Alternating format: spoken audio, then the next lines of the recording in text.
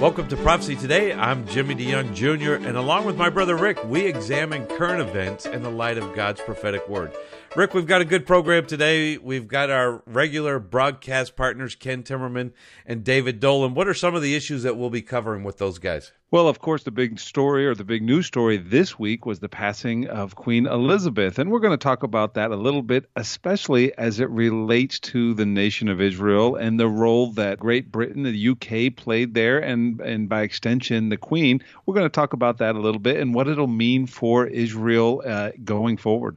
Yes, you know, we've always said God uses world leaders to accomplish his will. That's Revelation chapter 17. So we look forward to that. I'm bringing an article to the program today that Franklin Graham posted on his Twitter account, and he was flabbergasted, really, to say the least. Over a third of senior pastors believe good people can earn their way to heaven. A third of the senior pastors in the United States. I find that really difficult to believe. I'm bringing a pastor to the program today, Pastor David Haynes, who I'll be at his church this weekend in Jacksonville, Alabama. Started kicking off a conference on Jesus Christ, the prophecies pertaining to the first and second coming of Jesus Christ. And I'm looking forward to this conversation with Pastor Haynes. And then, of course, Dr. Heath Marion will be back with us talking about purpose and destiny. Those two words are interlocked together, how they fit into our world as believers. And Rick, we do have a Q&A question today on our program. Looking forward to listen to those interviews and also the Q&A. I think that's a great addition to the program as we get to interact and answer some of the questions from our listeners. Well, we're going to get started with our first broadcast partner, Ken Timmerman. Ken Timmerman joins us. He's our expert on geopolitical affairs. He joins us just about every week. Ken, thank you for joining us. Rick, it's always a pleasure to be with you.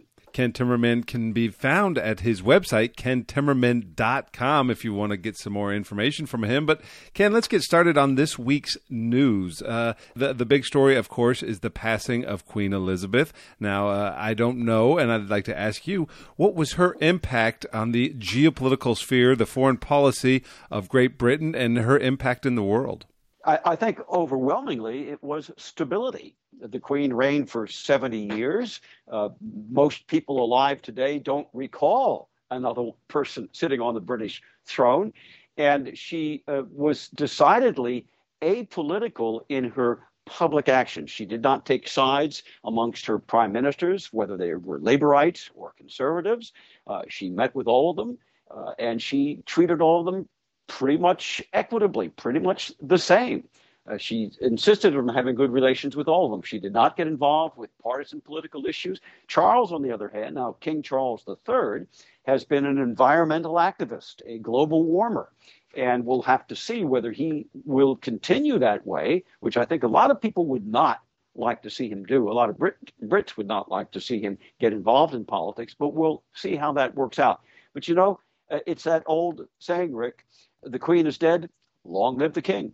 She did, it seems, set a very good example for her 70-year unprecedented long reign. Well, we'll move away from that. We'll start to talk about a few of the other geopolitical issues that we have, and there's a lot to talk about. We'll start off in Prague, where there's protest against the Czech government, the European Union, and NATO. There is concern among people in the Czech Republic, perhaps sparked a bit by Putin agents. That's always something to take into consideration. But this is also a popular rejection of this war in Ukraine and its impact on ordinary citizens.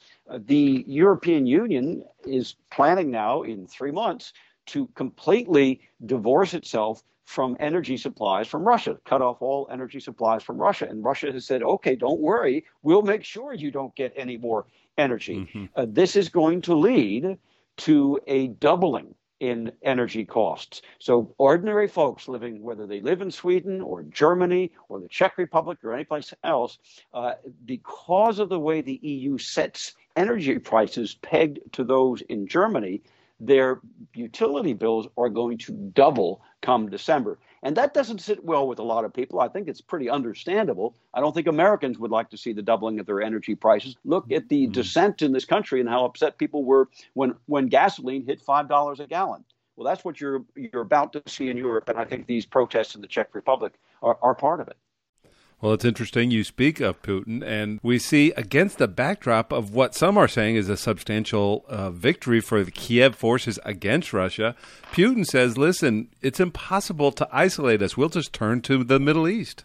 Well, that is certainly true, and he's already doing that. He has just this week given preliminary approval to sell up to 60 Sukhoi 35 jet fighter bombers to Iran. And this would significantly upgrade the Iranian Air Force. They are still kind of struggling along with some of the MiG-29s and Mirage fighters that they inherited from Saddam Hussein back a couple of wars ago, and Chinese fighters that they purchased in the 1980s. I write about that in my new book, and the rest is history. They even tried to buy Egyptian F-4s in the 80s, were unsuccessful. I had a little hand in that deal when I briefly became an arms dealer, at least according to the New York Times. But nowadays, Putin is indeed trying to turn to the Middle East, to make new deals with Saudi Arabia, with Iran, with other countries in the region. And he says, we don't need you, Europe. We don't need you, the United States. We've got China and the Middle East. Well, there's that old adage, Ken, where they say keep your friends close and your enemies closer. If we continue to push Putin away, could that create problems for us in the future? Well, look, we are in an unusual situation with the war in Ukraine. So far, there have been limits to the war. Russia has not attacked NATO directly, and NATO has not gotten directly involved in the war. But this past week, Rick, may have been a turning point. The Ukrainians essentially sucker punched the Russian forces occupying the eastern part of the country. They started an attack far in the south, in the Kherson area near the Crimean Peninsula, where the Russians flowed troops down there to parry that attack. Meanwhile, they exposed areas up in the northeastern part of their occupied area near Kharkiv, and the Ukrainians broke through. And even the Russians on Thursday admitted that the Ukrainians had penetrated 50 kilometers behind what used to be the front line. So the Ukrainians are now advancing into what had been Russian-occupied territory, taking it back. Remember, Zelensky has pledged to retake this occupied territory. It's been occupied, most of it, since 2014 under Barack Obama.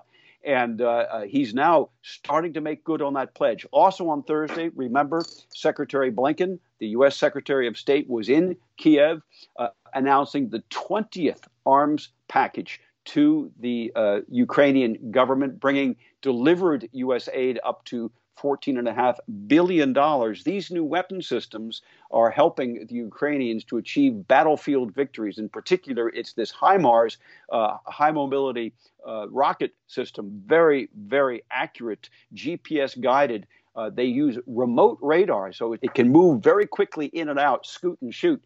They have been very successful in attacking the Russians at long distances, 300 kilometers away. So we could be now reaching a turning point in the war in Ukraine. What will that then motivate Putin to do? We don't yet know. Certainly, we're going to keep an eye on that. Events, both politically and on the battlefield, are changing that scene on a weekly basis. Well, I'd like to move and talk a little bit about the Middle East, Ken. And although as far as I know, there's no new updates on the Iran nuclear deal negotiations, it does seem like they may actually happen now. And I'm just wondering what's going to happen with all of that money that comes back in once Iran signs that deal. They're going to actually be flush with cash at that point, aren't they? They will be. And the reports from the Foundation for Defense of Democracy and other think tanks are that Iran will reap $1 trillion of benefit over the next 10 years, probably $180 billion in the first year alone. That money is going to go to supporting Iranian geopolitical goals around the world, in particular in the Middle East. It's going to go to Hezbollah. It will strengthen Hezbollah's missile forces. It will encourage Hezbollah in their opposition to Israel. Remember, just recently you had 2 Hezbollah ministers going down to the southern border, going down to their border with Israel, standing up on a hillside and tossing stones into Israel, of course, in front of television cameras, and they posted all of this to Twitter.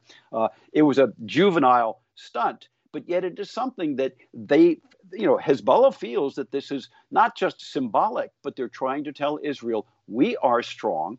Lebanon may be collapsing, but we, Hezbollah, are strong, and we are supported by Iran. With $180 billion of fresh cash coming into Iranian regime coffers, Hezbollah is going to get even stronger. The Houthis in Yemen will get even stronger. And I believe we're also going to see a civil war that's now brewing in Iraq erupt.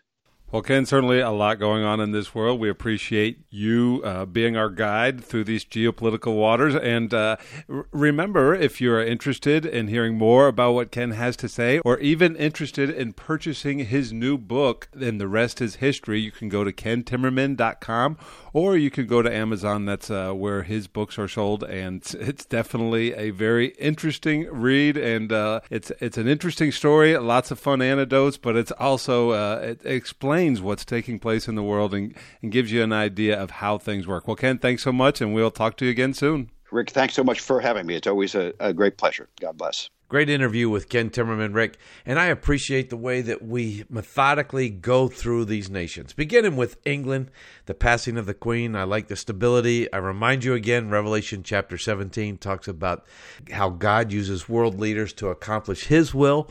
And remember, England will be a part of that revived Roman Empire that's talked about in Daniel chapter 2, Daniel chapter 7, at which the Antichrist will come and use the basis of his power in the tribulation period. Well, we got to take a break, and when we come back, David Dolan with our Middle East news update, right here on Prophecy Today Weekend. I'm Ruth Kramer with Mission Network News. A new media law went into effect March 1st in China, putting broader restrictions on digital Christian communities. With COVID lockdowns continuing, believers turn to online resources to do ministry. In order to not run afoul of the media law, believers have begun registering their churches and websites. But won't this increase government scrutiny? Eric Berglund with China Partners says nothing is truly underground in China. The government already knows who they are.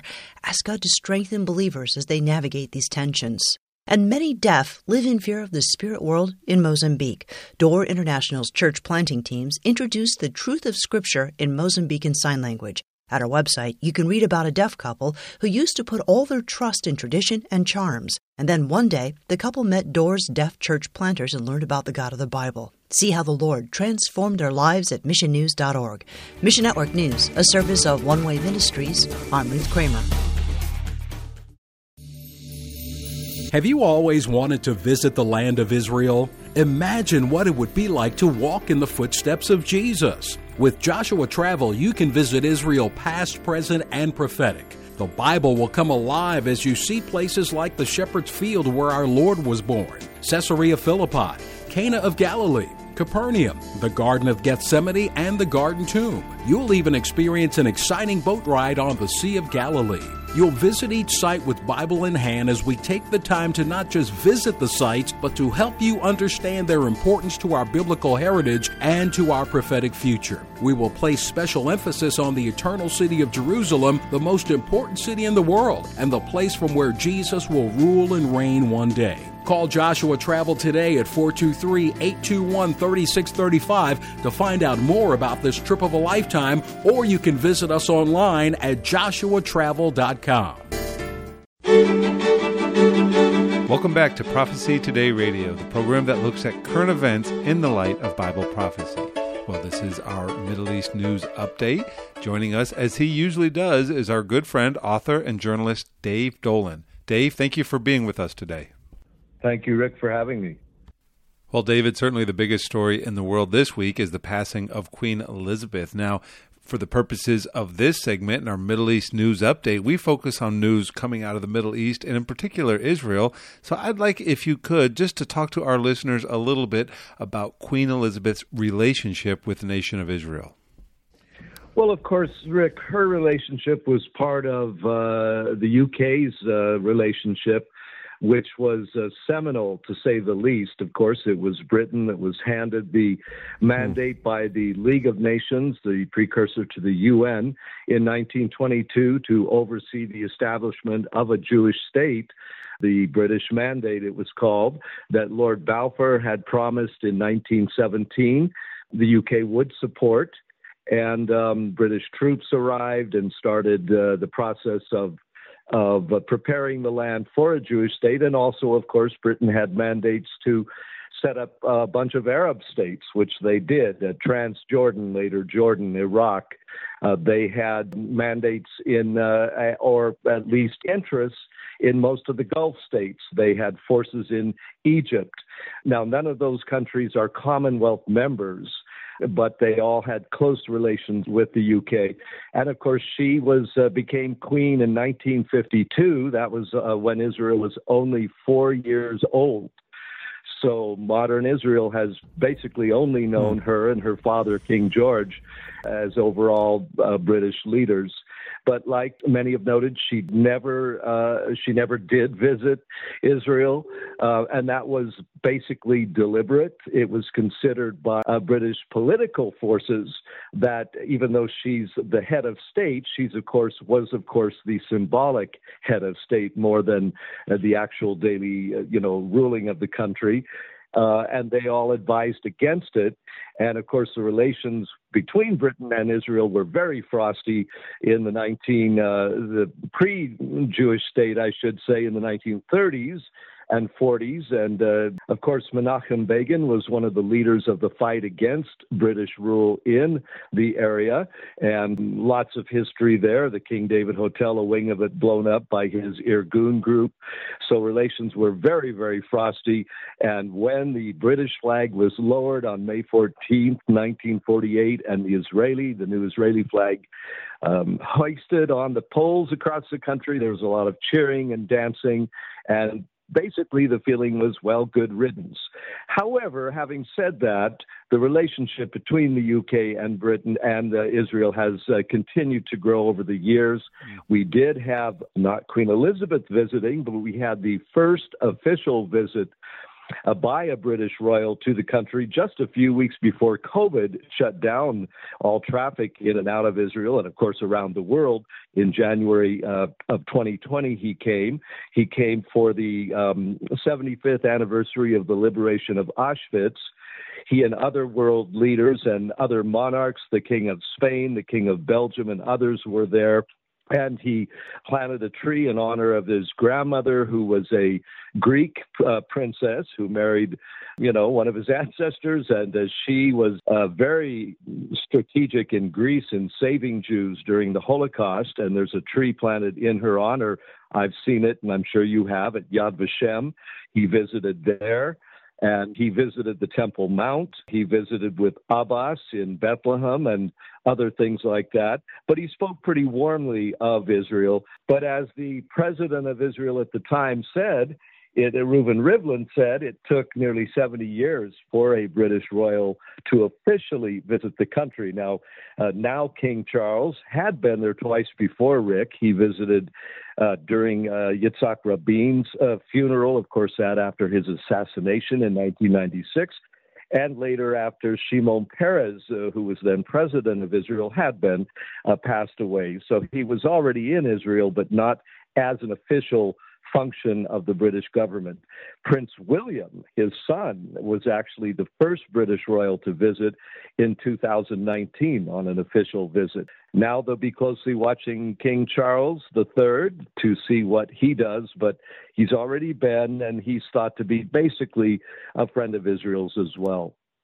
Very interesting. For those that have been to Israel or have studied the history, it is somewhat of a complicated relationship. The UK and Israel, they did many things that were essential in helping Israel to become a state, but I think that there was also times when they were at odds with Israel before and even after the statehood. Well, we at Prophecy Today know the modern state of Israel is one of the greatest examples of the fulfillment of Bible prophecy, and we know God does use world leaders, and Queen Elizabeth was certainly involved and had a role to play. Well, what do you think now her son, who has become king, you said it's basically going to be the status quo going forwards? Well, the reality on the ground is that relations between Israel and Great Britain have improved markedly since Theresa May, the conservative prime minister, assumed power a few years ago. She was very pro-Israel, and she made that clear. Her successor, Boris Johnson, of course, he just left office early this week. He was known as a friend of Israel. He actually had a great-grandfather who was Jewish from Moscow. And the current, the new Prime Minister, Liz Truss, has made some very pro-Israel statements, Rick. She said in an interview on Monday, with the not knowing, of course, the Queen would be dying later in the week, but she said there is no greater friend to the UK than Israel. She was speaking to the Jewish Chronicle newspaper in London. And she said she personally has lots of Jewish friends, one a very close friend who moved to Tel Aviv. He's a patent agent there, and she visited him as foreign minister when she visited Israel last year. So it looks like the political relations are very strong. And, of course, the monarchs are supposed to take their cue, as it were, from the elected governments, from the parliament, etc. So I think we're going to have pretty good relations in that way. But Charles is his own person. He's considered a bit quirky by many people. But basically, it looks like they'll continue to be close allies. And Israel will need that, of course, in any conflict with Iran. And by the way, the new Prime Minister, Liz Truss, did make it clear that Great Britain is totally against Iran acquiring a nuclear weapon, as President Biden and other world leaders have also stated. But they are a participant in this six-nation talks with Iran to restart the nuclear deal. So we'll have to see if the Queen's passing and if her assumption of power, all in the same week, what a week for the British people, if it will signal a change in the UK's position on Iran. Well, that is certainly a momentous week there in the UK, and I do know that the opposition party, we covered that on this program some, the opposition party to the party that's in power right now, the Prime Minister's party, the Conservative Party, there was claims that there was anti-Semitism there. They were very, very pro-Palestinian, and I know they heavily criticized the state of Israel, so it is good right now. The situation is good, but that could change, couldn't it? Absolutely. The Labour Party has many anti-Israel elements in it. There's quite a few, frankly, Muslim members of it who are in Parliament who are lukewarm, to say the least, on Israel. If they were to assume power again in London, and, probably they will at some point. This is the, I think, third or fourth Conservative prime minister in a row, going back some years. So they may come back into power, and if they do, we'll see what changes happen there. But at least for the time being, there is a good situation there, or a better situation, I should say, than has been in the past. But there's no getting around the fact that the Palestinian conflict, the Israeli-Palestinian conflict, still plays a big role in everything the EU does, and Great Britain has left the EU, but they still are part of Europe. And there's mixed feelings. Of course, the worst anti-Semitic incidents, attacks, pogroms, etc., in all the world happened in Europe, Eastern Europe in particular, but of course also the Nazi Holocaust. And that has been not that long ago. In fact, Queen Elizabeth was not yet queen, but was quite alive when all of that was going on. And she was a voice of strength for the British people. As the daughter of King George during the war, she made some radio broadcasts. A dearly loved woman, no question about it. And again, 56 countries are part of the Commonwealth. And King Charles now becomes the official leader of 14 different countries. Americans may not realize that, but he is the official crown in Australia, in New Zealand, of course, in our neighbor Canada, and in other countries around the world. So her passing and Charles' ascension will be greatly followed all over the globe. Well, David, we thank you for keeping an eye on the news for us this week and informing our listeners. We look forward to talking to you again soon. Glad to do it, Rick. God bless. We're going to take a break right now, but when we return, we will have more for you right here on Prophecy Today Radio.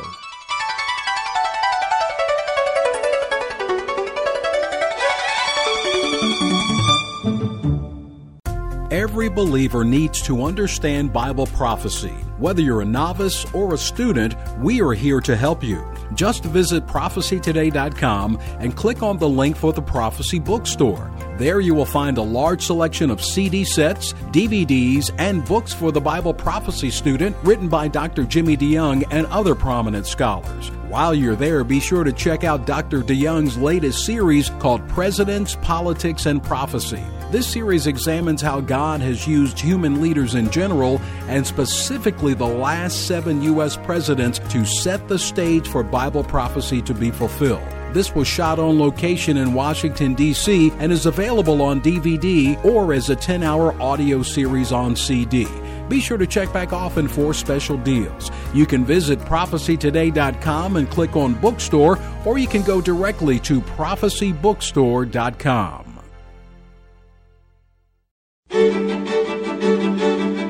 Welcome back to Prophecy Today. I'm Jimmy DeYoung Jr., and along with my brother Rick, we've been examining current events in the light of God's prophetic word. And again, let me remind you, the events that we cover with Ken Timmerman and David Dolan, those are all events that we feel, as we understand Bible prophecy where we are, the events are setting up events that will take place in the future. The next thing to happen on God's calendar of events, timeline, would be the rapture of the church. I believe that's an imminent event. It's talked about. Jesus first mentioned it in John chapter 14. Paul talked about it in 1 Thessalonians chapter 4. John, I believe, gives us the situation and the time in the book of Revelation as to what and when it will take place. And I believe that is before this time of Jacob's trouble, which would be the tribulation period. The events that we cover all lead up to future events. People always ask us, what's the next thing to happen before Christ returns or the rapture of the church takes place? I just have to remind them, there's nothing else left to happen except God is holding the gates of heaven open so that people can come to a saving knowledge of Him. And I think that is so very important. We can usher in the rapture even quicker if we fulfill our responsibility. The first responsibility is to give glory to God in all that we do. And the second one, a byproduct of that, is telling people about God's plan of redemption, reestablishing a relationship with man, and that is through the death of His Son, Jesus Christ, and His resurrection, covering all of our sins, taking away our sins. So I just want to keep that in mind with you. Well, this next half hour, we're going to be talking about several different things. And this next week, I want to just make you aware of this, and I want to bring in Pastor David Haynes from Westside Baptist in Jacksonville, Alabama. Pastor, welcome to the program today. This weekend, I will be kicking off a conference. Pastor, tell us about the conference. Well, we started praying really at the end of last year. The last conference we had really was before COVID. And guess who led that conference? Dr. Jimmy DeYoung, yes. That's right. So anyway, and none of the churches around us have, so we just felt really impressed to hold a conference. And as soon as we began praying, you were the first one that God brought to mind to come and share it with us so you could encourage the people that it's time. The rapture is coming. Now, what is the conference about?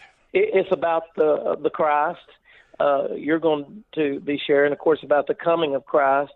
Then we're going to have an evangelist who's going to be sharing about the conviction of Christ, how we're wicked, desperate sinners and need the Lord Jesus Christ, our Savior. And then Dr. Chris Crane is a very compassionate fellow. He's going to bring the last message on the compassion of Christ. Wow. I'm looking forward to that. And that is in Jacksonville, Alabama. And maybe give the phone number for the church if people want to come beginning Sunday night. Conference goes Sunday night, September 11th, Monday and Tuesday. correct. 6 o'clock each night. 6 o'clock each night, and give the number to the church if people want more information on it. All right, and the church number is 256-435-6111, or they're welcome to call me as well on my cell. It's 256-831-0499. Now, I think that's great. I'm excited. I would love to. We have a lot of listeners in Alabama, in your area. I know that the great station with Trinity is with us, and they carry us there, but we're on all over Alabama, Tennessee. I would love to see a lot of our folks come that the evenings that we're there and that the conference is going on.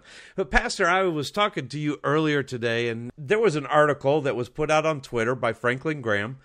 And the article he brought to the attention of a lot of people, and he's a high visible person, the son of Billy Graham, Dr. Billy Graham. But Franklin put on Twitter, over a third of senior pastors believe good people can earn their way to heaven. And I sent this article to you. It's just amazing that we're finding a third of senior pastors in the United States believe one can earn a place in heaven by simply being a good person, according to a nationwide survey. What are your thoughts on this? Well, of course, we have to keep in mind that Solomon said there's nothing new under the sun. So it really started in the garden when Satan asked Eve, has God really said? And so since that day, people have tried to cast doubt on the Word of God. And one interesting thing, I'd already read the article, just skimmed over it before you sent it. But one interesting thing I noticed, too, that almost at the end of the article, it said that 1/3 of those pastors could not definitely say that they had accepted Jesus Christ as their personal Lord and Savior. So what do you expect from the rest? Why do you think that is? And I mean, is that as a pastor, and you've been how many years in the ministry? Well, we first started the ministry in 1979, started as a youth director.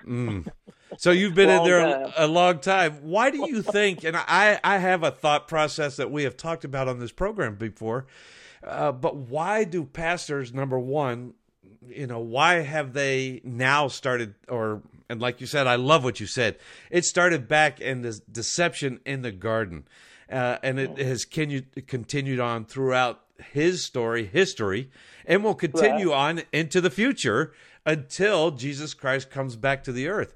But why do you think today that we do have this issue with pastors that, don't understand that God has provided a way? What do they do with John chapter 14, verse 6, where Jesus Christ said, I am the way, the truth, and the life. There's no way to the Father except through me. Well, there's many who sounded the warning back in the 60s and the 70s, saying that if we kick God out of the schools or we say his word shouldn't be in there, we'll have all these things come to pass, and they have. So the very simple explanation, you don't have to be a great theologian to understand, we've simply gotten away from the word. So what is the solution? Well, is to get back to the Bible. Or I think your daddy used to say, let's take a look in the book. Yes, sir. He would say, let's take a look at the book and what does the word says. And Rick and I talk about that often. What does God's word say? And we have gotten away from that. I truly think that is one of the reasons why we see pastors. And I saw another report on Fox News this last week where politics is creating heavy stress among the clergy. Well, I know that as we keep our eyes and we are truly have this responsibility to God the Father, we don't worry about politics. We do have political stands. We do vote like everybody else, but that doesn't cause us stress.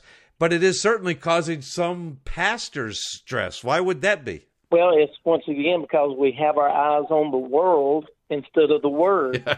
We get back to the Word. Fake news has been around for a long time. This is not a recent phenomenon. It's just become so prevalent that it seems recent. But once again, it's to get into the Word. If you know the truth, then you have the basis to dispel any false report. And, these politicians the last 20 years have said, you want to be on the right side of history, and then they state some perverted stance that they say will be on the right side. But really, if you want to be on the right side of history, find out what God says about it and stay with that. That's right. His story, that's what history is, past, present, and future. We look at that. It does help us. And we do see, and I like what you said, people are taking their eyes off God. That's what we talked about last week about, Paul talking about running that race, keeping our eye on the prize, pressing toward the mark for the prize of the high calling. All of those things, people, and a lot of churches, frankly, are trying to become relevant in this world. They want to be accepted. We are never going to be accepted as followers of Christ. That's what Jesus said. Even Paul talked about it in a letter to Timothy when he said, look, unless you're suffering persecution, you're doing nothing. You're not doing anything. We should be. And that is indicative of the future. And would you say, Pastor, that this is a sign, one of those, and not that we look for signs. The signs were given to the Jewish people, but it is an indication that we are living in the end times. It is, but once again, if we'll just focus on the truth, and there's a big debate, in the legislative bodies now, does it hurt to share this with a person? Well, the bottom line is, if you want to help them, you share the truth. If you want to hurt them, you tell them a lie. And the way we base that on is because Jesus said that if we'll continue in his word, then we'll know the truth, and the truth will set you free. Amen. I love it. Pastor David Haynes, thank you so much. Jacksonville Westside Baptist in Jacksonville, Alabama, this weekend, starting on Sunday night. He has a service on Sunday morning. The conference that I will be at starts on Sunday night at 6 o'clock. Monday night, Tuesday night, we're focusing on Christ, his the past, his the future, the presence of his compassion towards lost souls. Remember, Pastor, we've always talked about this. I know you believe this. Hell was not designed for us humans. It was designed for Satan and his evil angels. But they need to be presented with the fact that God has a plan of redemption for all of mankind. And he's a very compassionate God. God doesn't send anybody to hell. It's people's personal decisions that send themselves to a place of damnation. Well, thank you, Pastor. Looking forward to being with you this weekend. Well, thank you, and we listen to your program every week. Even if I'm outside, I have it cut up on the speakers out there. It comes on WTBJ every Saturday, so we enjoy it. So God bless, and keep up the good work. Thank you, Pastor. Looking forward to being with you. Well, as we're continuing this thought process about, and thank you, Pastor David Haynes, I'm looking forward to being with you this weekend. But as we continue this process today, we're going to continue a conversation that we were having with Dr. Heath Marion last week on destiny and purpose. And I think this fits in perfect with what we're going to talk about. First of all, Dr. Heath Marion, welcome to the program today. Hey, thank you so much. And yeah, they can definitely go to the website. It's heathmarion.com. So Heath, like the candy bar, Heath, and then Marion. And they can find out a lot more about this and even talk about really hopefully find some resources for them, their personal lives, their business life, and everything in between. Yes, and it's a great website. And continuing this thought as we are talking about destiny and purpose, let's just catch people up quickly about what we talked about last week and what it is that you're doing.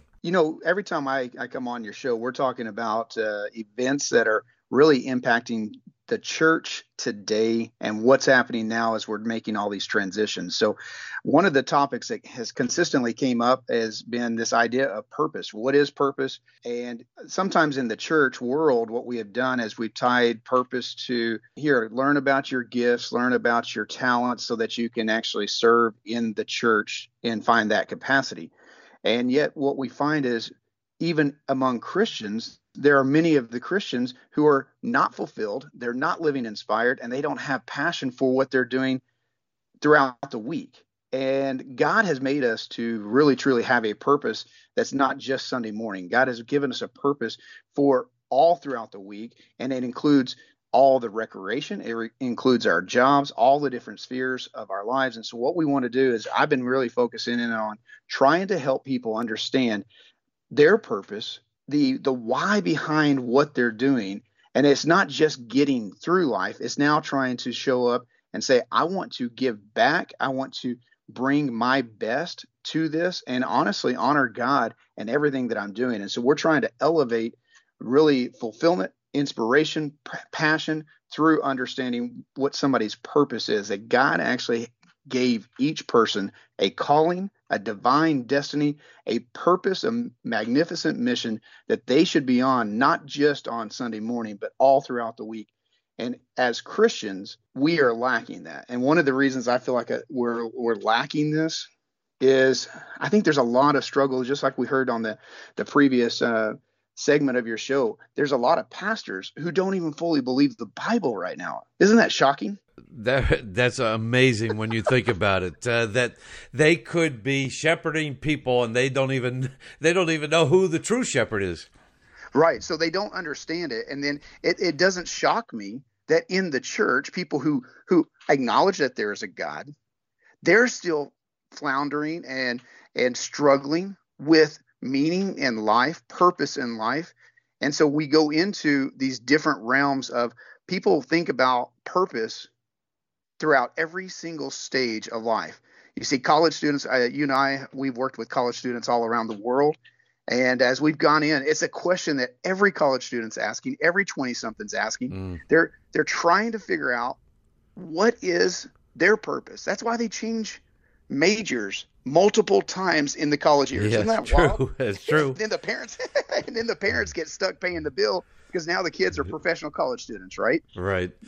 And so what I find, even it's not just a college issue. The 20-somethings, we have so many of those living at home with their parents, and they're still trying to figure out something better. They love the idea of giving back, but they don't even know how to find their own purpose in their life. So they end up playing video games. They end up not having any kind of passion for living and creating something.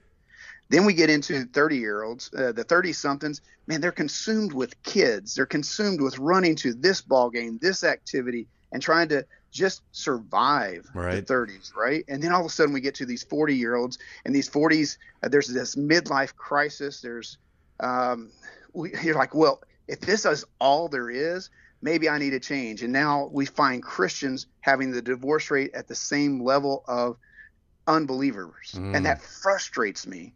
And it's a lack of purpose, a lack of understanding what their mission is.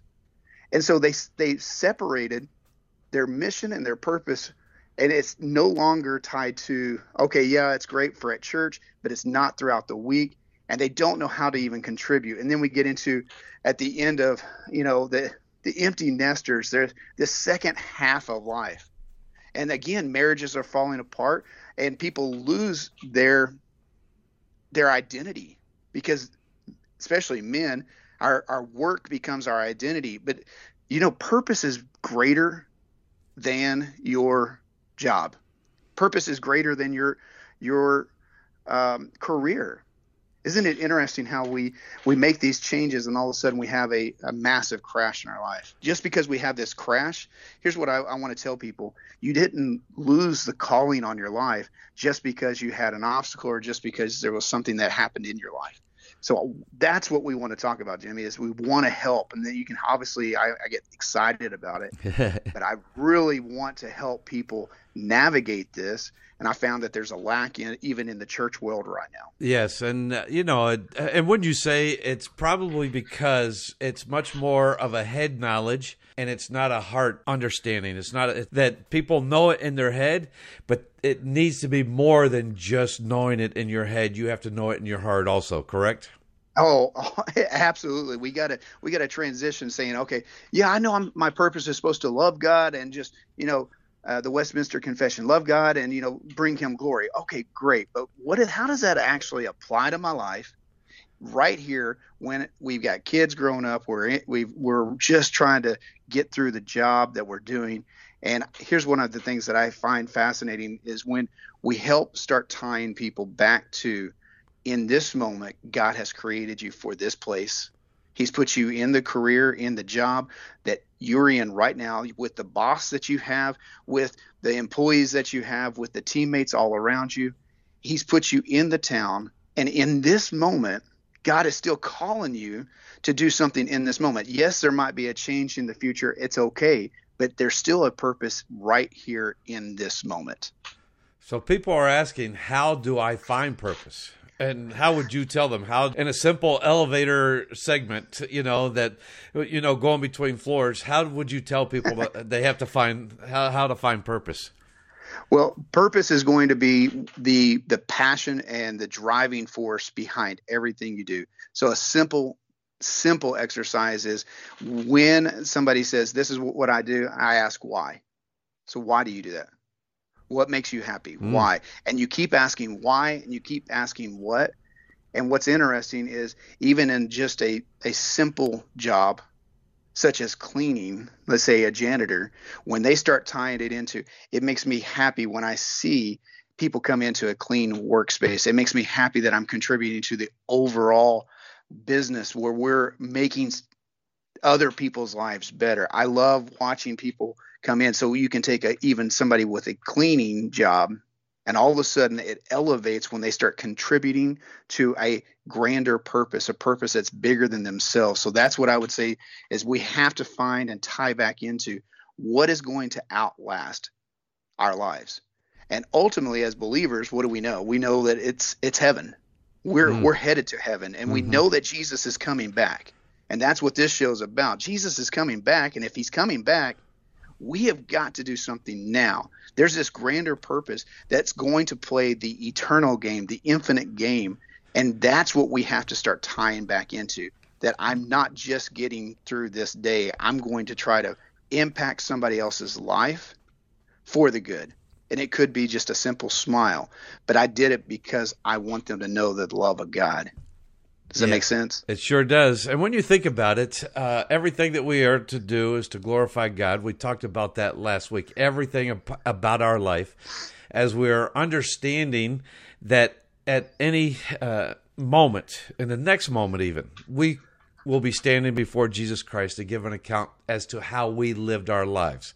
That's the judgment seat of Christ, those crowns that we will receive for living a good life. Our righteous deeds determine, Revelation 19, our righteous deeds determine our wedding garments as we are being the bride of Christ presented to Jesus Christ, the bridegroom.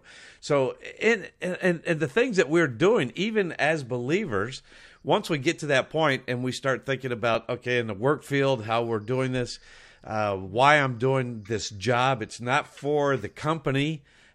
That's always in mind, but it's more, we have a higher calling, a higher purpose.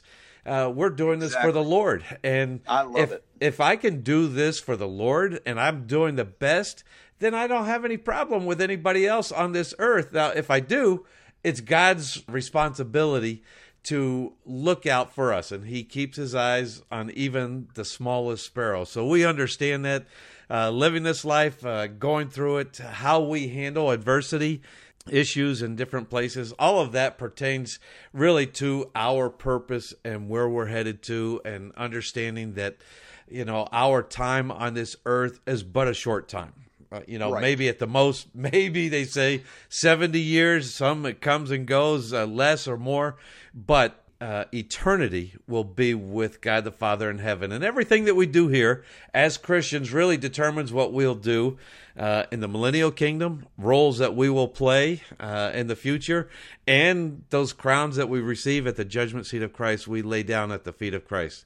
Well, I love how you are taking all of this and building back in, helping people to find purpose, because certainly I think in our churches today, it's misguided, misdirected purpose now. Wouldn't you say that?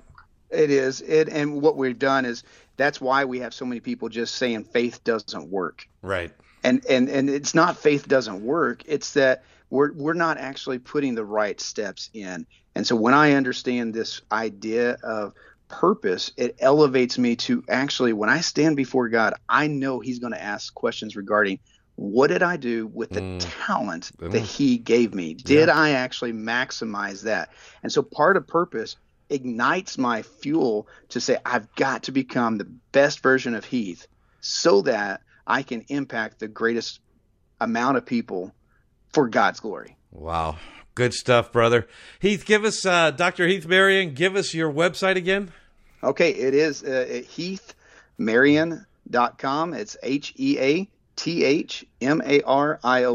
And you can find me on Dr. Heath Marion on Facebook, and also Heath Marion on Instagram if they want to follow that as well. Jimmy, thank you so much for just the opportunity to be able to be a part of your show, your ministry, and what you're doing. And I love how you're always bringing us back to Jesus is coming. So what are we going to do now? Amen, brother. Thank you. We'll talk to you again in the future. All right. Sounds good. Thank you. Well, Rick, there's a lot of information there to digest from both Pastor David Haynes and Heath Marion, Dr. Heath Marion, and our destiny and our purpose. And I think it's so important. And Dr. Jimmy DeYoung, our father, always thought it was important to educate the body of Christ. That's certainly correct. I mean, we focus on Bible prophecy. We look at current events. That's what we do on this program. But essentially, we are a Bible teaching program. We're looking at Scripture. And of course, we look at Scripture and we realize that 1/3 of the Bible is prophetic in nature. And that was our specialty. That is what we focus on.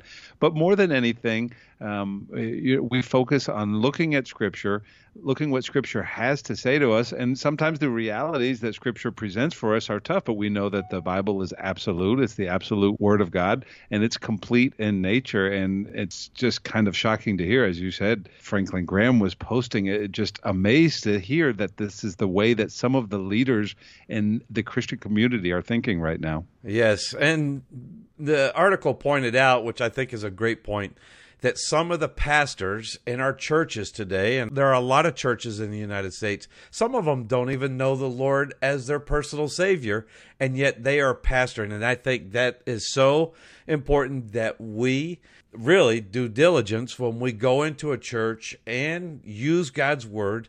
Understand it. First of all, we have to know it in order to understand that our pastors are teaching the correct view and what God says is his plan for the redemption of mankind during this period, which is the church age, the age of grace, and that is by providing his Son who died for all of mankind on Calvary's cross for our sins. And that's really the doctrine of salvation, if you will, salvation through Jesus Christ and Jesus Christ alone. Well, I really appreciate the fact that, you and I have both worked with Heath over the years and teaching in Bible schools in Romania, working with young people, having him do some things with us in Israel. And I think he's got something there that some of us need as young parents or older parents or grandparents or anywhere in our Christian walk, that we need to understand that we are heading towards a direction. God gives us that prize, as Paul called it, keep pressing toward the mark for the prize of the high calling. It's so important to know where you're going in life. Certainly is. It's important to have a purpose, and to be honest, you'll be much happier when you're in the center of God's will, when you realize what your purpose is and you're doing your purpose, and as we always talk about it, laying up crowns in the future. Well, we're going to have to take a break, Rick, and when we come back, a new series by Dr. Jimmy DeYoung on heaven. I'm looking forward to it. I know a lot of people talk about the series, loving to hear his passion for teaching God's Word, and we'll hear that again today when we come back right here on Prophecy Today Weekend.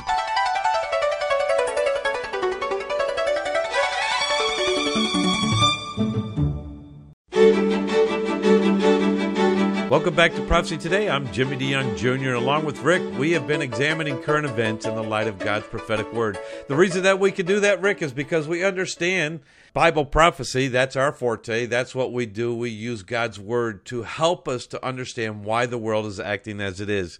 And that's so very important as we study God's word and we examine. We have a biblical worldview, Rick, and we're looking at these events and how they play into and leading us to events that are going to take place after the rapture of the church. Right, Jimmy. And of course, the way we look at it, if these events are going to take place after the rapture of the church, how close currently or at this present time are we to the rapture of the church? And obviously, if we know that the rapture of the church is imminent, which it is, then how should we live? Yes. It's so important to study, to have study materials. Our website, Rick, there are places where people could go on our website to order books, DVDs, and they're all just to help you, to educate you, to give you a better understanding, correct? That's right, Jimmy. If you go to prophecytoday.com, go to our bookstore, you can see we have many great materials, DVDs, books, CD series that you can use to further your study. On today's program, we begin a brand new study on the subject of heaven. Heaven today, tomorrow, and forever. We're going to begin our Bible study on heaven looking at the man who went into the third heaven, and he came back to tell that story. That's found in 2 Corinthians chapter 12, verse 2. But before we get to the scriptures, Dr. DeYoung will share some important information about the three heavens. Here's our Legacy series with Dr. Jimmy DeYoung. Today, our subject is going to be focusing on heaven. Heaven. And how we must understand the reality of heaven. I looked up the word heaven in Webster's dictionary. It said, the home of God. The paradise of the afterlife, the location of departed souls. And then the last part of the definition, the sky, S-K-Y, the sky, because we use that term heaven to look at the sky and talk about the sky. And I understand that the number 5 book on the New York Times best-selling list is about heaven. Several Christian authors have written about heaven. But I think it behooves us to come to an understanding of heaven by looking at the Word of God, which is the classic as it relates to what is going to take place in heaven, what is happening today, what will happen tomorrow, and what will happen for eternity future. So our focus today on heaven. Let me just remind you by putting up these microphone stands how end-time events will unfold. The next event represented by this microphone stand would be the rapture of the church, the 7-year tribulation period. The pulpit representing the return of Christ, the 1,000-year millennial kingdom, and then this last microphone stand so that we have our whole way through the end times would be the great white throne judgment. By the way, chapter 20 and verse 11 of the book of Revelation deals with the end of the world. When John was writing, he saw one on a white throne with whose face the heaven and the earth had fled away. And we'll get to this when we think about heaven in eternity future. But the end of the world, when the world that we know it today, the heavens and the earth will all burn up and pass away. But as we start to think about heaven, let's look at heaven today and see what God's Word has to say about it. Take your Bibles, if you will, and go with me to 2 Corinthians chapter 12. 2 Corinthians chapter 12. The Apostle Paul, writing to the people in Corinth, wrote them about an experience that I think actually he experienced, howbeit he doesn't make that direct of a statement. 2 Corinthians chapter 12, and look at verse 2. I knew a man in Christ about 14 years ago, whether in the body I cannot tell, or whether out of the body I cannot tell, God knoweth, such a one caught up to the third heaven. I think Paul is most likely talking about himself. I can't prove that absolutely. I'm looking forward to seeing Paul to see if he indeed was the one. But whether he was or not, the evidence is clear that there was a man he knew 14 years earlier who had been caught into the third heaven. Now that gives us some very interesting information. And we're going to be able to see in the book of Revelation, John the Revelator describes this third heaven. But indeed, we now become aware that there are 3 heavens. And the context with not only what Paul wrote, but John the Apostle would indicate that the third heaven is the location of God. And indeed, I believe that that's what Revelation chapter 4 and 5 will reveal to us. But the third heaven indicates that there is a first and second heaven. Let me define the first and second heaven and actually what is going on there. The first heaven would be what we see if you would step outside now and look in the daytime and see the sun and the clouds. That would be the first heaven. The second heaven would be in the evening or at nighttime when you would see the stars and the galaxies and all of that in the evening, nighttime period of a day when we see the second heaven. The third heaven would be where God the Father is. In essence, you see the first heaven by day, the second heaven by night, and the third heaven by faith. And so these three heavens are in existence, and that's what we can learn and glean from the Word of God is a part of all the heavens that we want to understand better. Slip over to Ephesians chapter 6 with me just for a moment. In Ephesians chapter 6, it's known for the whole armor of God, how to be able to stand against the devil in the days in which we're living. You put on the whole armor of God. But there's an interesting verse 12, that begins this exhortation to put on the whole armor of God, that again talks to us somewhat about heaven. Chapter 6 of Ephesians, verse 12. For we wrestle not against flesh and blood, but against principles, and against powers, and against the rulers of darkness of this world, against spiritual wickedness in the heavenlies. The King James says in high places, other translations, in the heavenlies. And so we must understand we're not wrestling against flesh and blood, man and man, woman and woman. We are wrestling against what would be considered angelic creatures. When you talk about the phrases used here in verse 12, when it's talking about principalities against powers, against the powers and against the rulers of darkness, that would be angels that are in the heavenlies. Now, they are in the first and second heaven.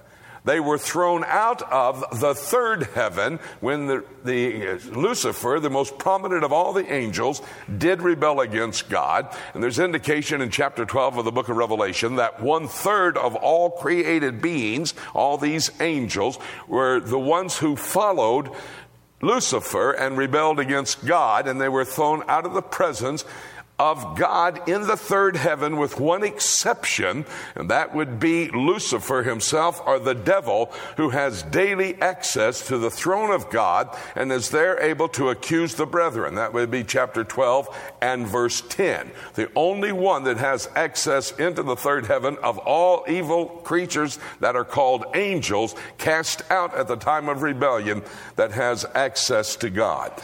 There is going to be, because of what these evil angels are doing today, and there's much on angels that would be of interest to you as it relates to end-time prophecy.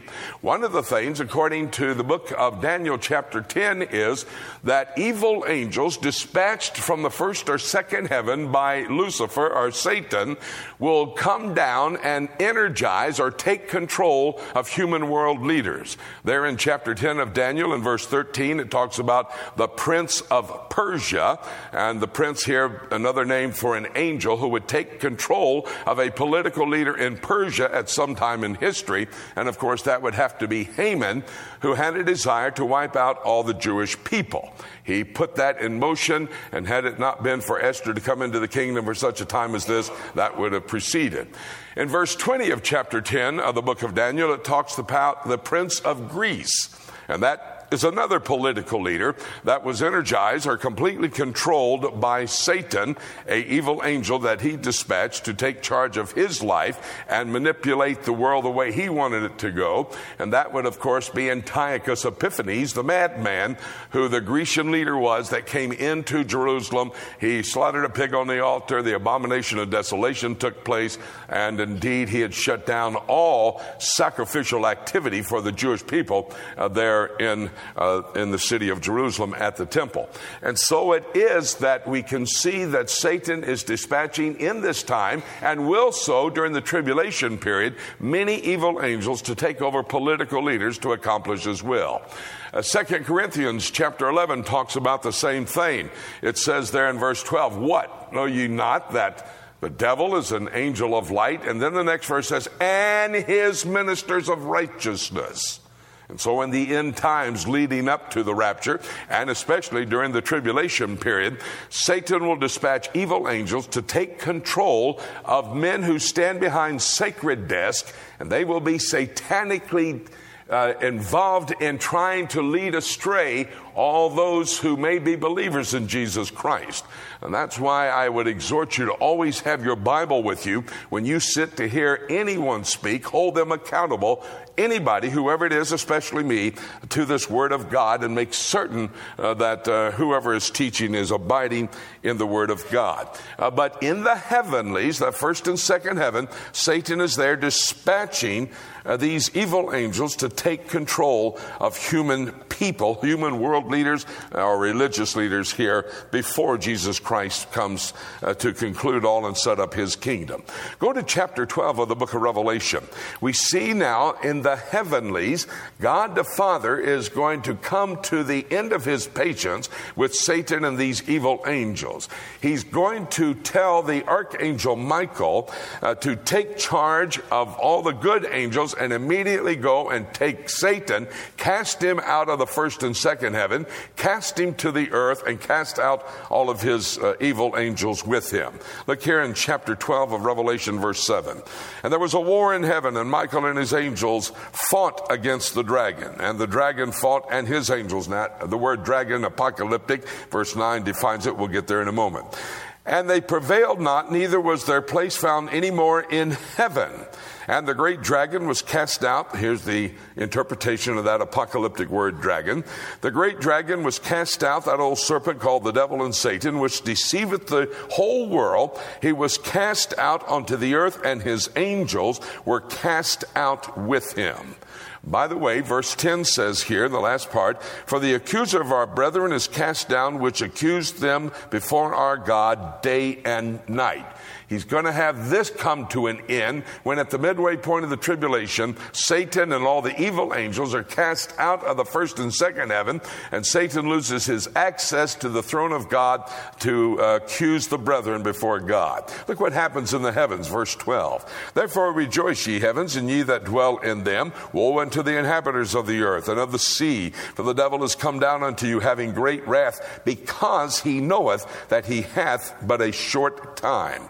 Verse 13 indicates he's going to intensify his persecution and destruction, and ultimately hoping for the annihilation of the Jewish people. Verse 13. And when the dragon saw that he was cast into the earth, he persecuted the woman which brought forth the man-child. Now that's another apocalyptic term. Early on in chapter 12, it defines that woman who brought forth the man-child as Israel, because it was a Jewish woman who did bring forth the man-child, Jesus Christ. And as you continue to read here in chapter 12, you see how the devil and his evil angels are going to do everything possible to destroy the Jewish people. Verse 17.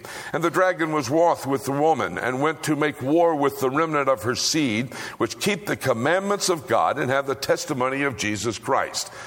These evil angels, led by Satan, know that indeed if they can wipe out the Jewish people, then God is incapable of keeping his promises. God is a keeper of his promises to the Jewish people. The Davidic covenant is a promise of the Jewish kingdom, the kingdom of the Messiah, Jesus Christ, and that kingdom will be right here on the earth. This is when heaven will come to the earth. More on that in our study next week, when we see how heaven today becomes the heaven of tomorrow. What a great series, and it's actually my favorite series at this point. We're going to take a break, and when we come back, we'll take a look at the book, right here on Prophecy Today Weekend.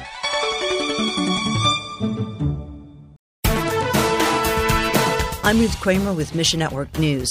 A new media law went into effect March 1st in China, putting broader restrictions on digital Christian communities.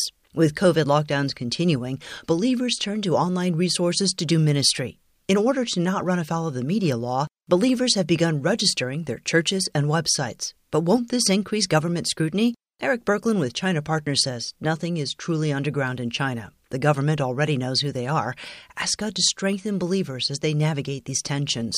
And many deaf live in fear of the spirit world in Mozambique. Door International's church planting teams introduced the truth of Scripture in Mozambican Sign Language. At our website, you can read about a deaf couple who used to put all their trust in tradition and charms. And then one day, the couple met Door's deaf church planters and learned about the God of the Bible. See how the Lord transformed their lives at missionnews.org.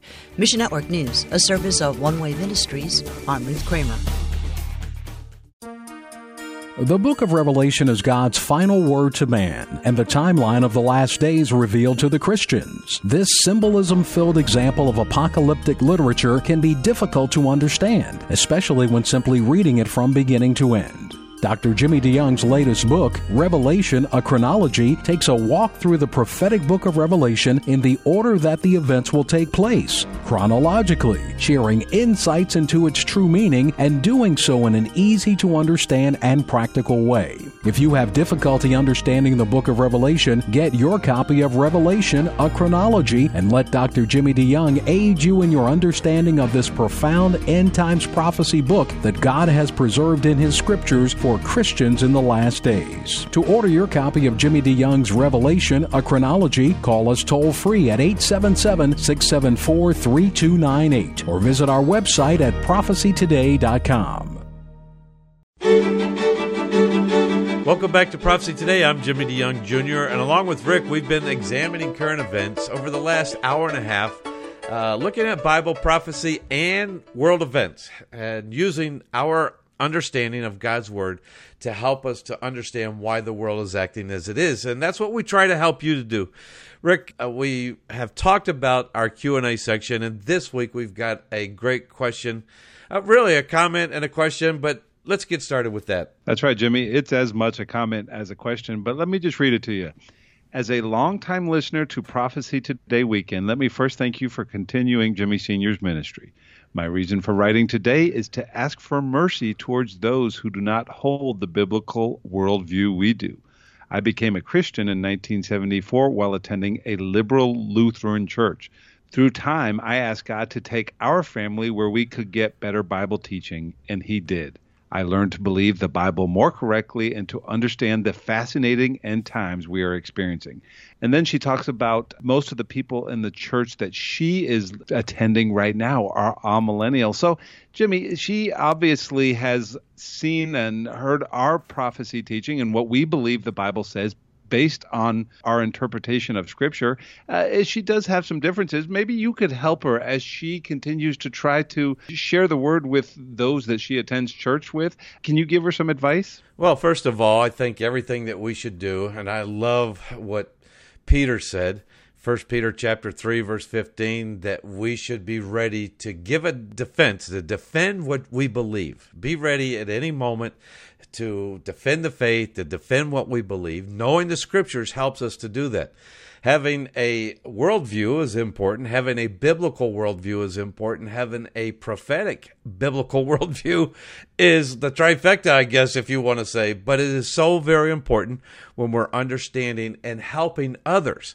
You know, when we go to church, not everybody will be on the same level together in their walk with the Lord. Not everybody knows the Scriptures. Even people that have been in church for a long time, as we talked with Pastor David Haynes today about people in churches and their understanding, they think that, you know, good works will get them into heaven. That's why it's important that, yes, as we go to churches, sometimes, and I remember hearing Dr. J. Vernon McGee last week, I think it was on our Prophecy Today radio network, and somebody asked a similar question: should they leave their church? And no, you can be a missionary. You don't have to go to Africa to be a missionary. You can be a missionary sometimes in your own church. And I think having that understanding, but getting back to what Peter said, defending the faith with humility and love and grace and the right spirit. To this listener, I would just say, and that we all should do, is to be more Christ-like in how we treat others. Our first responsibility as a believer, after we grow, to give glory to God in all that we do, and sometimes that is how we react to others in situations, and to the weaker brother. our responsibility is not to cause the weaker brother to stumble. And doing that, it takes patience. It's shepherding people. And sometimes it's not just the pastor of the church that's the shepherd. Sometimes as we're in the church, we can also be shepherds as we're helping people to understand. And not everybody's going to agree with this. I tell people this all the time. I could have 100 prophecy teachers in a room, and there would be 100 different ways that they look at Bible prophecy. Don't let that be a stumbling block. The first thing is that people understand and recognize that God sent his son to die on the cross for our sins. And Jesus said, there's no way to the Father except through me, and believing in what I have done and what I will do. So that is all very important. The next step is helping people to understand Bible prophecy, and that's what we try to do, try to give you some understanding of Bible prophecy. But, hey, we're not the end-all experts, correct, Rick? That's correct, Jimmy. But, again, what you said, we go back to Scripture. You know, Dad always said if you disagreed with them, come back to me, see me after the service, or, you know, call me, we'll talk. And I know many times he would talk with people, listeners, that called in, and he would talk with them in the office. And he said, don't bring your experience, but bring the Word of God, and let's look at the Scriptures together. And if I'm wrong, I'll admit it. So I do agree, Jimmy. I think that's very accurate what you're saying. First of all, we need to study. We need 2 Timothy 2:15, study to show thyself approved unto God, a workman that needeth not to be ashamed, rightly dividing the word of truth. I think that's the first thing we need to do. We need to make sure that we ourselves are in the word, that we're studying, that we're not looking to prove a preconceived narrative or, what we want, but we're looking to, this is what the Scripture says, this is what God intended to say in the Scriptures. And we're supposed to be doing that, not just our pastor, not just our university seminary professors, but each one of us are supposed to be doing that as well. But then again, when we are talking and sharing with our fellow believers, be humble and use the example, the Christ-like example that was set forth for us in Scripture as we share and seek to all grow together as Christians. Couldn't have said it better, Rick. Good job, and I love that you brought in, that passage about studying to show ourselves a workman that needeth not to be ashamed, rightly dividing the word of truth. So I appreciate that, and thank you for bringing that to our attention. And thank you to this listener. I love the fact that she finishes out saying, that her church and the people that she's with now, they appreciate and they're trying to help the poor. Yes, and the best way that we can help the poor is by telling them that Jesus Christ died for their sins and that he loves them. She finishes out by saying, thank you again for your ministry. I own many of Jimmy's books, love your broadcast and your many regular participants. I miss David James, with whom I communicated with from time to time, but I see that the ministry is in good hands with you all. Thank you so much for sending that in to us. That is an encouragement to us to continue on to help the body of Christ to understand where we are. And if we do understand that, really, Bible prophecy is to motivate us to live a pure, productive life in an unholy world, to understand that the times in which we're living, and that any moment the rapture could take place, or, as James said, our life is like a vapor that could be taken away. And there are many people that are dying, going to hell, never having heard the gospel message. Well, that's what we use this, and hopefully that we'll continue to do that. And we pray that that's our journey until the Lord comes back. And really, looking at the things that we've seen today, Rick, it cannot be too far away. So I'll see you next week. And until then, we'll keep looking up until. Thank you so much for joining us today. This is Jay Johnson inviting you to join us again next week for more of Prophecy Today.